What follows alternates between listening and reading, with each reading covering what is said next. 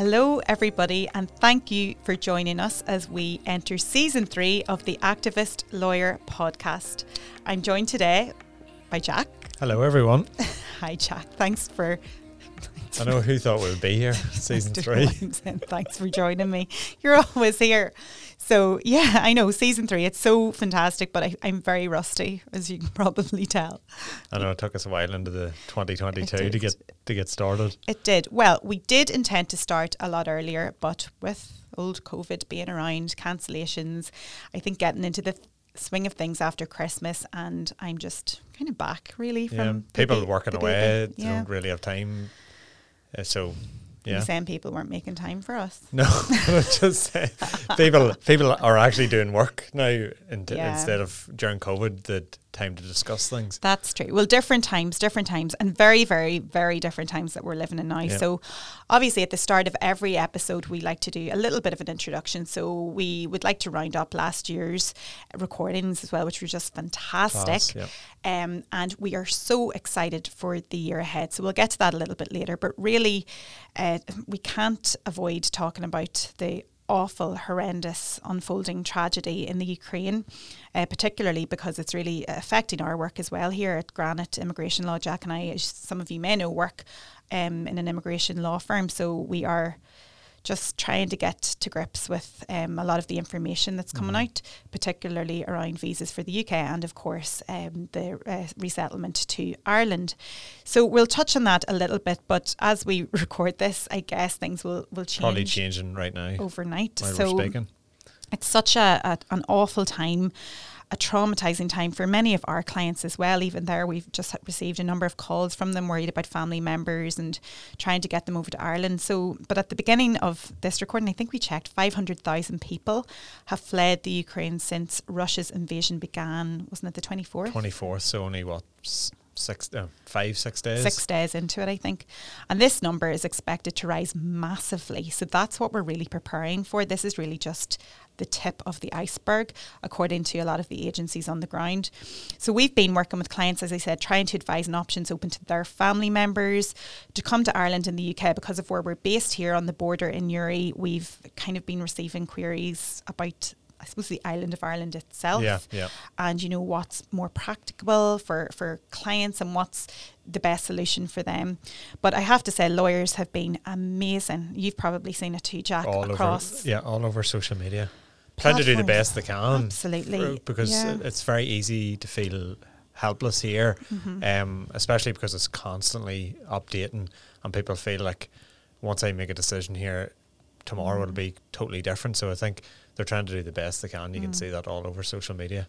And for us at the weekend, I mean, we had a good enough understanding of the visa process. The UK's horrendous kind of attitude towards this. But anyway, we'll get back to that. With Ireland opening things up massively and saying like the Ukrainian people arriving in Ireland would not be required to have a visa, which was obviously fantastic. But the problem was logistics. And I, for one, couldn't figure out, you know, what's happening on the ground, behind the scenes. How do they get here once the flights have been closed off? Our clients were in Odessa, so Moldova was the best place for them to go. But how were they going to get there? A lot of them were elderly, sick, vulnerable. They had to leave their sons who would have supported them behind because they were over 18 and had to stay to fight. Meanwhile, their relatives are in Northern Ireland here, absolutely just in an awful state, a really awful state.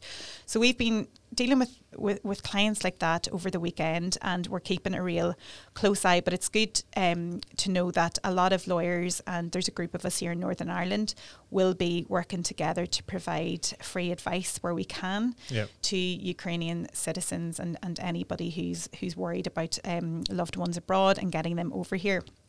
So check in with us about that.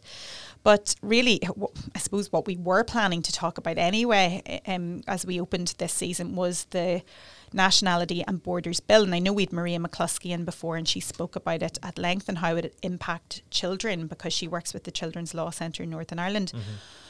But the crisis in the Ukraine has really shed light on this whole bill, I suppose. And it's the Home Office's horrendous attempt to, I don't know, create really barbaric system. Well, in their eyes, it would be a two-tiered system. A two-tiered system, but in their eyes, I guess it's this, a more efficient system and a way of controlling immigration. But really, it allows for the complete differential treatment of refugees depending on how they reached Britain. So I think it's clauses. People, depending on how you get here, you're put into a clause, as you say, a two-tiered approach. So those who arrive with visas or what do they call it? It's a government-approved route will be granted all of the benefits of coming to the UK under, a normal a visa scheme. Yeah, and as we can see in Ukraine now, which is the most recent example, I don't think many people have much time to apply for an approved route when they're fleeing for their lives, and you can see that in many different countries as well. Yeah, I mean, arriving irregularly, which is what they want to stop, and those cases will be deemed inadmissible, so kind of automatically refused. And actually, those people are called illegal if they've arrived individually. And what that means is either by lorry or by boat. So in other words, not an approved government route. Now, it's absolutely ridiculous, but thankfully last night I was watching it unfold. The House of Lords debated this, and I think it's the first round of debates before it goes back to the House of Commons for approval.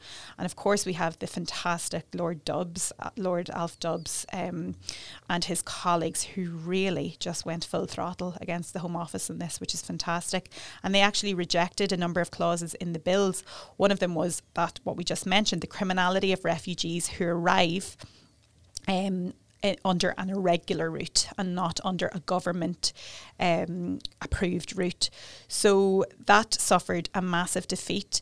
And I mean, people are deeming it as a victory for refugees and for the people of Britain, who in many surveys do not want this. And I know Northern Ireland, I think you sent me it on, did a survey recently, and people do not support this bill. No. It's absolutely draconian. So really, I think there were 4 defeats in the House of Lords last night, which hopefully will impact matters when it goes back to the House of Commons. Now, they can either accept those changes or challenge it. But I think when people realise what would happen if Ukrainian refugees, seeing what's happening close to us, arrive in the UK and are treated as they would be under this bill, having their rights completely restricted and really being deemed inadmissible and illegal. Yeah.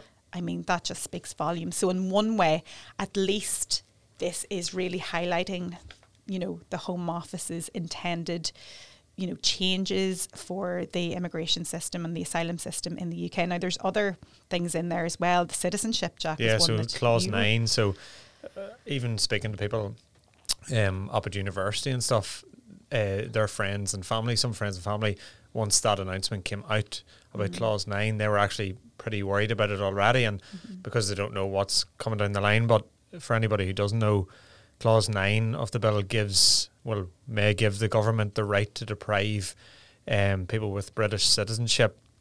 They'll be able to take their citizenship off them without informing them without first. Without notice? Yeah, without notice.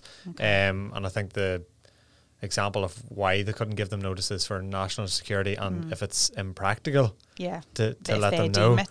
Yeah, so which I don't know how they can justify that, or what will the threshold be for being impractical to let them know.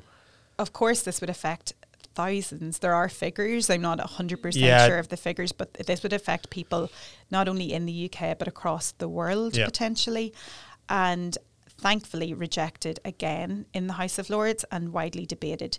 So we'll see how that goes, but to just strip someone of their citizenship, and normally people are, you would lose your citizenship if you claimed it misleadingly. So if the application for naturalisation, for example, was based on fraud, or you became involved in some sort of terrorist activity. And I know with Irish citizenship there are other reasons you need to check in with the embassy, etc., etc. But really they're going 2 or 3 steps beyond that and stripping people of their citizenship. And they also said, to defend it, is that they wouldn't strip somebody of their citizenship if they're able to get another citizenship.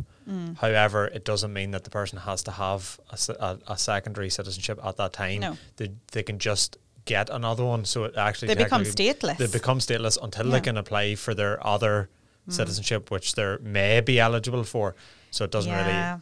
Yet I think the Home Office fact sheet said they would never make anybody's so stateless. So they're contradicting themselves. Absolutely. Well, we'll get back to them in a second, but just to check in about Ireland, because obviously we're dealing with clients who would arrive in through Dublin Airport as well. So Ireland opened up their border. Effectively visa-free, no requirements attached to those visas, no costs or anything like that. The UK had made concessions around visas, so they waived the cost.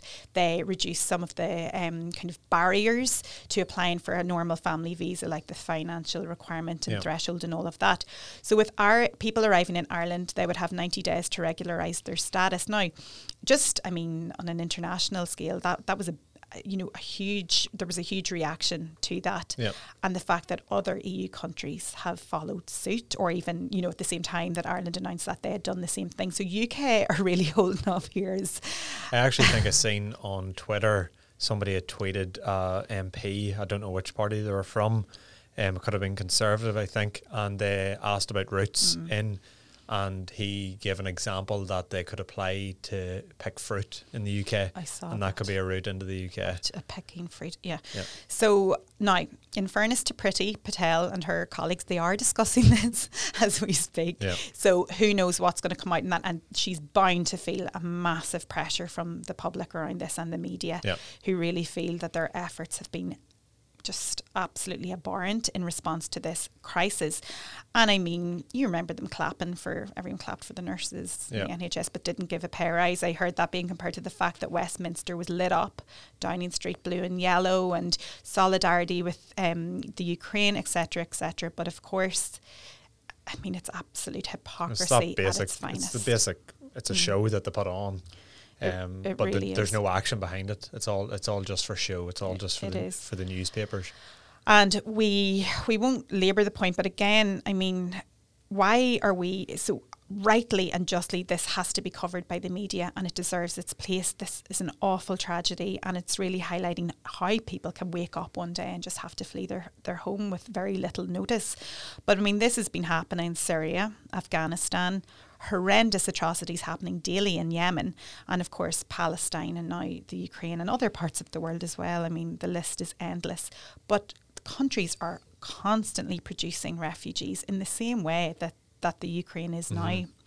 So yes, it's close to home. I think we feel it's on the European connection is certainly there, but we can't forget the fact that Afghan refugees who have been promised resettlement to the UK are still waiting. So that scheme was open to 20,000 Afghan refugees, and 7,000 have been resettled so far. Yeah, so they haven't fulfilled even half of what they said they were going to do. And we know for a fact, Jack, that people who have applied under this scheme and were told this is the Afghan Citizens Resettlement Scheme, well, part of it hasn't opened yet, but some have been relocated under various smaller schemes specific to what their background was. Some of them got accepted on paper but are still waiting in Kabul. We've been contacted by a number of families there. So, that has to be highlighted here, that we can't forget about those cases as well.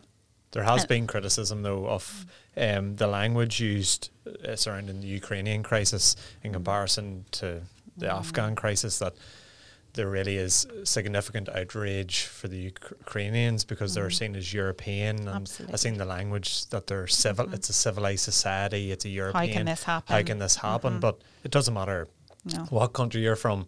They all have to be treated the same. So there is that outrage, and it is starting to come out now in the last number of days. So it's hard to see that they haven't fulfilled this first resettlement scheme. So hopefully that'll get fulfilled. Absolutely. And it's just going to continue to happen. But the UN have also criticised the Home Office as well in terms of this bill. And just what they've said, they've warned that the bill undermines the 1951 Refugee Convention. So just think about this in the context of what they're saying to Ukrainian refugees at the moment. The agreement, which has protected refugees for decades and of which the UK is a signatory. At the same time, if implemented, the policies would risk the lives and well-being of vulnerable people, and the UNHCR believes that this bill would undermine, not promote the government's stated goal of improving protection for those at risk of persecution. So, That's fairly clear. Other things in the bill, accelerated detained appeals, abolition of certain appeal rights, notice requirements for removal, so people given 5 days notice when they're going to be removed from the UK, which is all good and well, because previously it was something like, a lot less than that, maybe 2 or 3 days. But it all boils down to the fact that immigration legal aid is absolutely horrendous. And any of the slightly more positive changes in this bill will only work if the legal aid system is improved. And we are currently talking with our colleagues here in Northern Ireland about the horrendous rates, which haven't risen in decades. Decades for legal aid for immigration only, meaning that firms lose their solicitors, they close down certain practices like immigration, for example, or people just don't get into the area because it's not really well paid. What does that mean? Well, it means that hundreds are left without access to legal services, legal advice. We know that some of them are being removed, asylum seekers, are being removed from the north of Ireland over to Scotland without notice. And if they have had a solicitor somewhere along the line, the solicitors aren't receiving notice. So it's an absolute mess here. So really the Home Office need to be looking at their current decision making, making that more efficient, which is an ultimate mess. But getting people, legal aid needs to be completely, brought down and built up again. It's completely inadequate, given the complexity of a lot of these cases as well. It's not just that some solicitor can just pick it up and do it. They can't. It needs to be qualified, experienced people specialising in this. So we're working with our colleagues here to see if there's a way that we can come on board, improve the delivery of our service to people who need to access legal aid. So for me, that's one of the biggest issues that's not being dealt with. And it's not about putting money in lawyers' pockets. If you increase the fee, it allows other people to come in and work in the area, because some people just aren't able to work. Firms aren't able to have somebody working in the area. So it's not about getting people rich. It's about allowing other people who can come and help to join in, because currently they just can't because of the low fees. Yeah, no, it's disgraceful. It really is. So ultimately, overall, it seems that this bill is just going to entrench existing problems that already exist within the immigration system here across the UK. And people with a legitimate basis to stay in the UK, genuine grounds for fear of removal, can be removed without effective access to justice. So it remains to be seen what they're going to do with this bill in the midst of this close tragedy unfolding in the Ukraine. So anyway, we will definitely bring on solicitors and barristers and legal professionals to speak about this again, but we'll just move on to one of the next things that we were going to look at. Which is, unfortunately, this emerging trend. It's back to our very first podcast, isn't it? Back to where it all began. We're here again. So this is very relevant, where we're the trend of attacking and vilifying lawyers. Now, in this respect, we're going to focus on one of our previous guests, who is Colin Harvey. You know Colin Harvey from being a lecturer. And Colin was a fantastic contributor to Activist Lawyer. We just got so much out of his podcast, and dealing with him and communicating with him on a number of events and attending some of his events and his lectures as well. But we've seen... So when we had him on the podcast, it maybe wasn't as bad or maybe underplayed, but he did touch on the fact that he had received a level of kickback. I think that he had said, but Colin has always been clear in his views, but encourages open and transparent debate. And I think that was the main theme of the podcast with him. He is constantly open to discussion, and I think that's so important, and it feels like he's being punished for... So for people who don't really know the background, I guess, who maybe haven't listened to that episode, and I would advise you to do so. Colin is a human rights law professor at Queen's University. Again, we just said he had taught Jack. I had some dealings with him a long time ago, back in the day, but he really works very... he works on constitutional change. He's spoken out about Brexit and the difficulties that creates in terms of equality and human rights here in Ireland and across the UK as well. He really has used his voice to demonstrate how we need collective discussion. He's open to debate. He's never shied away from debate. And on our podcast, he invited people who disagreed with him to share their view and to give another option of what a new Ireland would look like. So Colin would very often speak at events around this shared vision for a new Ireland that's very inclusive and how we can get to that point. Again, talks a lot about constitutional change and what that would look like on a legal basis. So he uses his skills and his background. And I mean, he's written extensively on the subject. So that's where we're coming from. And of course, we're here in good old Northern Ireland. Yeah. So we're back to a bit of, I think, old school bigotry is what I would. Yeah, and it's old school, way. but it's online now. It's on. You're right. Yeah. So it's a modern version of it. But we've seen serious criticism. I don't even know, would you call it criticism, or I don't know what the word you would call it for online. Absolute slurs against his character. By Kate Hoey was one person, a British parliamentarian, and then we had another commentator, Ruth Dudley Edwards. Yeah. Yeah. So, and that's fine, right? They're the people who brought it up, but it wasn't just that; it was the comments underneath. Yeah.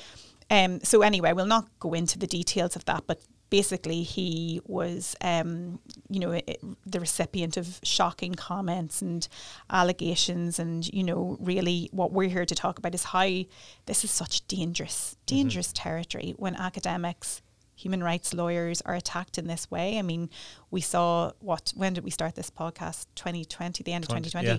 when Priti Patel and the rest of the government, not the rest of the government, but members of the government had attacked lawyers, and one lawyer was actually attacked physically, a human rights lawyer, an immigration lawyer, So we can see how this is both at odds with it's undermining the rule of law, but on a personal level, it's absolutely horrendous. So I know the Law Society of Northern Ireland and in the UK, they've spoken up about this. Yeah. And they've condemned this type of attack. It's an attack on his profession, really. Yeah. Forget about his personal views, whether you agree with him or not, that's neither here nor there. It's an attack on, he's not a practicing solicitor or bar, but he is a legal academic and informs a lot of work that's very important here. So, I mean, for me, I think we were looking back at our first episode, but what really stood out again was Tufik Hussain. I think we may have mentioned him before. He's a solicitor at Duncan Lewis Solicitors. But he said this relentless attack on lawyers who are simply trying their best to represent clients properly and responsibly in difficult circumstances is both callous and dangerous. The Home Secretary knows this, but chooses to press ahead.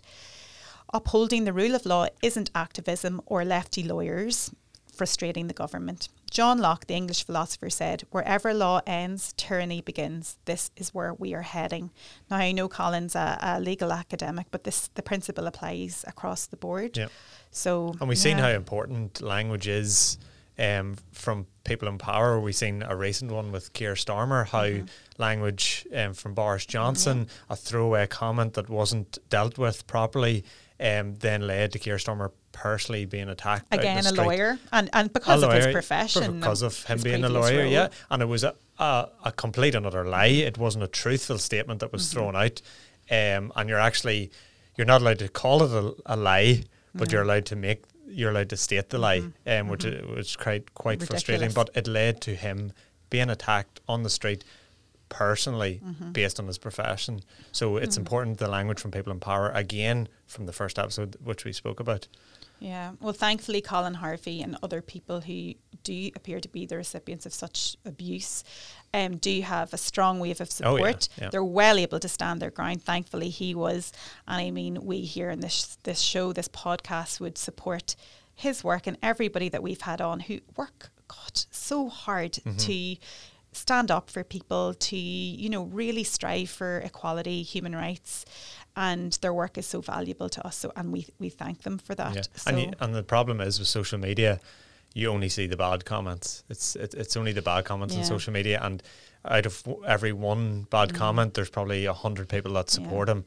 But It's water off a duck's back. They went to town on this one. But anyway, we hope to have Colin back. We'd love to have him back on the show. So back to Activist Lawyer Season 3. It sounds so funny. Season 3.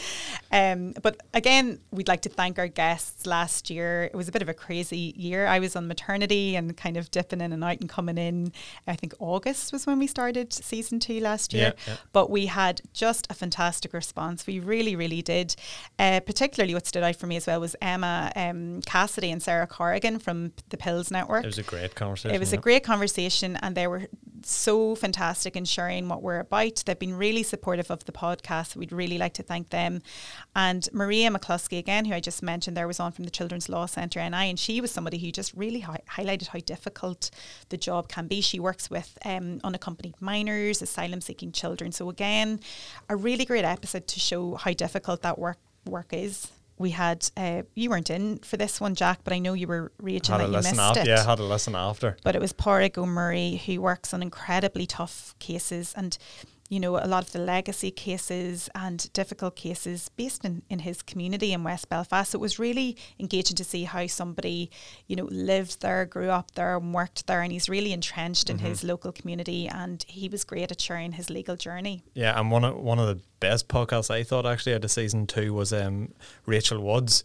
So before I wanted to get into law, I was actually thinking about politics. Ooh. And so she's from the Green Party, and she shared some great information about the legislative process in terms of the Assembly. Now, after speaking to her, I definitely don't want to go into politics because it's Rachel is a tough cookie. Tough cookie, and it seems like a lot of hard work, but she's well built for it, and she absolutely loves her job. She's very passionate. But I think it was good for us to have somebody, you know, working on the Justice Committee to come in and talk to us about, well, what happens in the lawmaking process and the legislative process. So I think that was really, really fascinating just to get that perspective. It was like a background view, We're all cogs working together in the legal justice system. Yeah.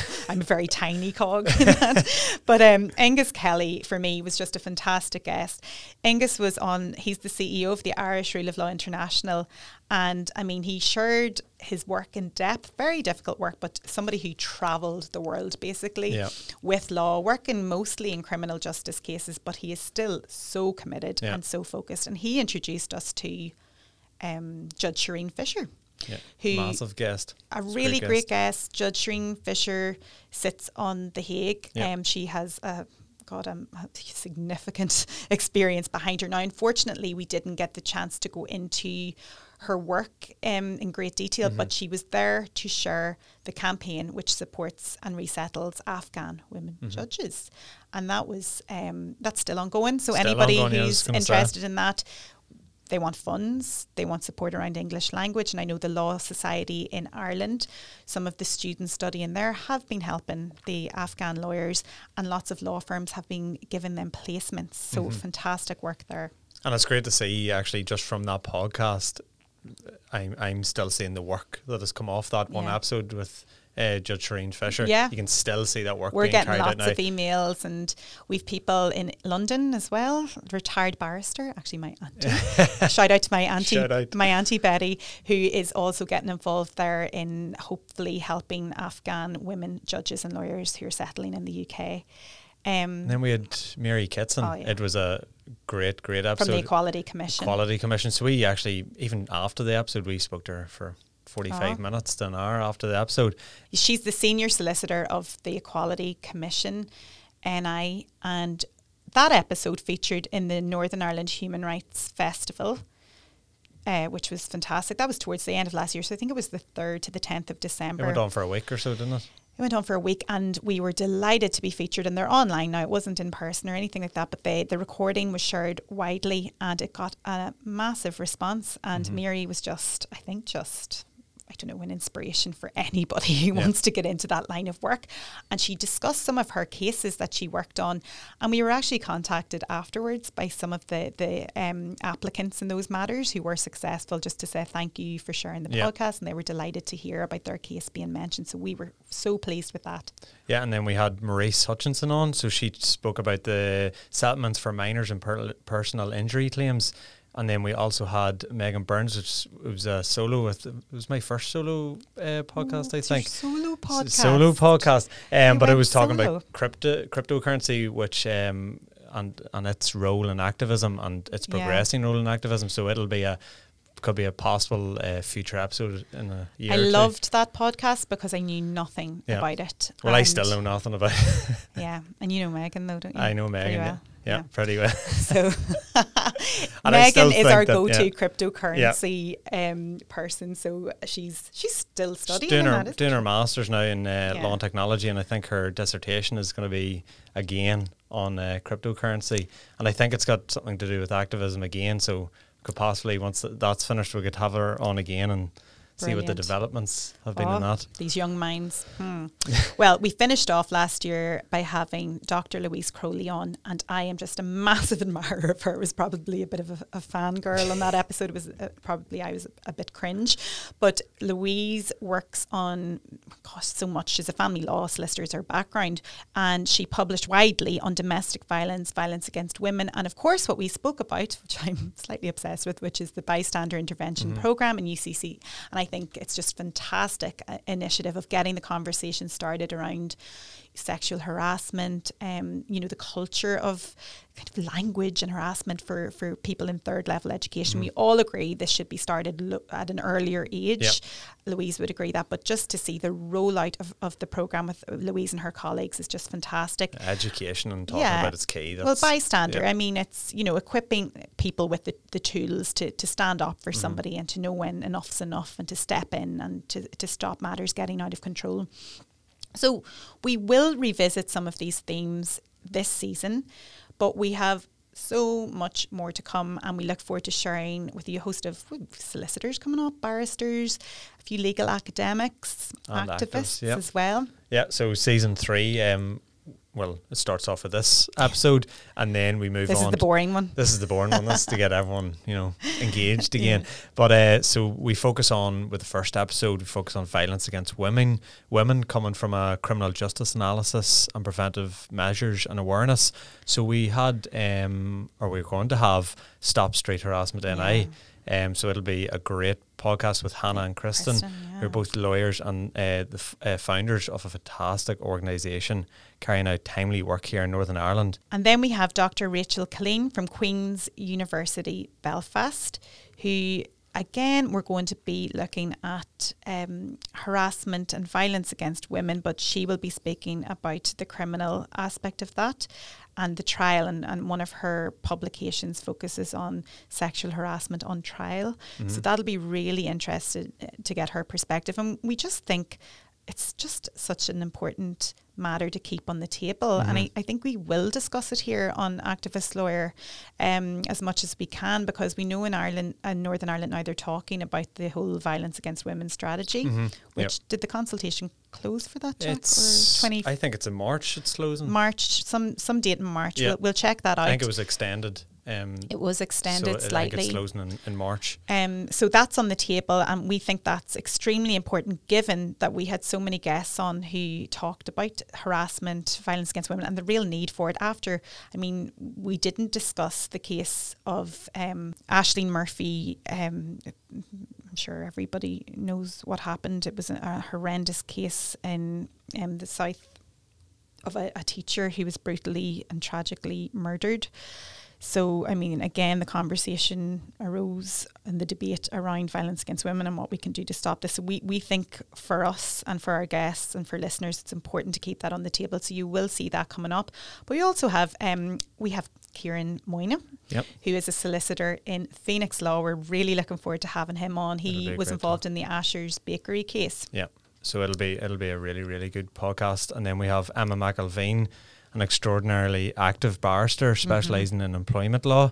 And we have Katie Mannion, solicitor with the Irish Refugee Council, as well as a criminal defence solicitor, Owen O'Sullivan, and a few more special guests on the way. So it'll be, I think season 3 will be the best season so We've far. a few yet to confirm, but we really hope they do, because we'd love to have them on.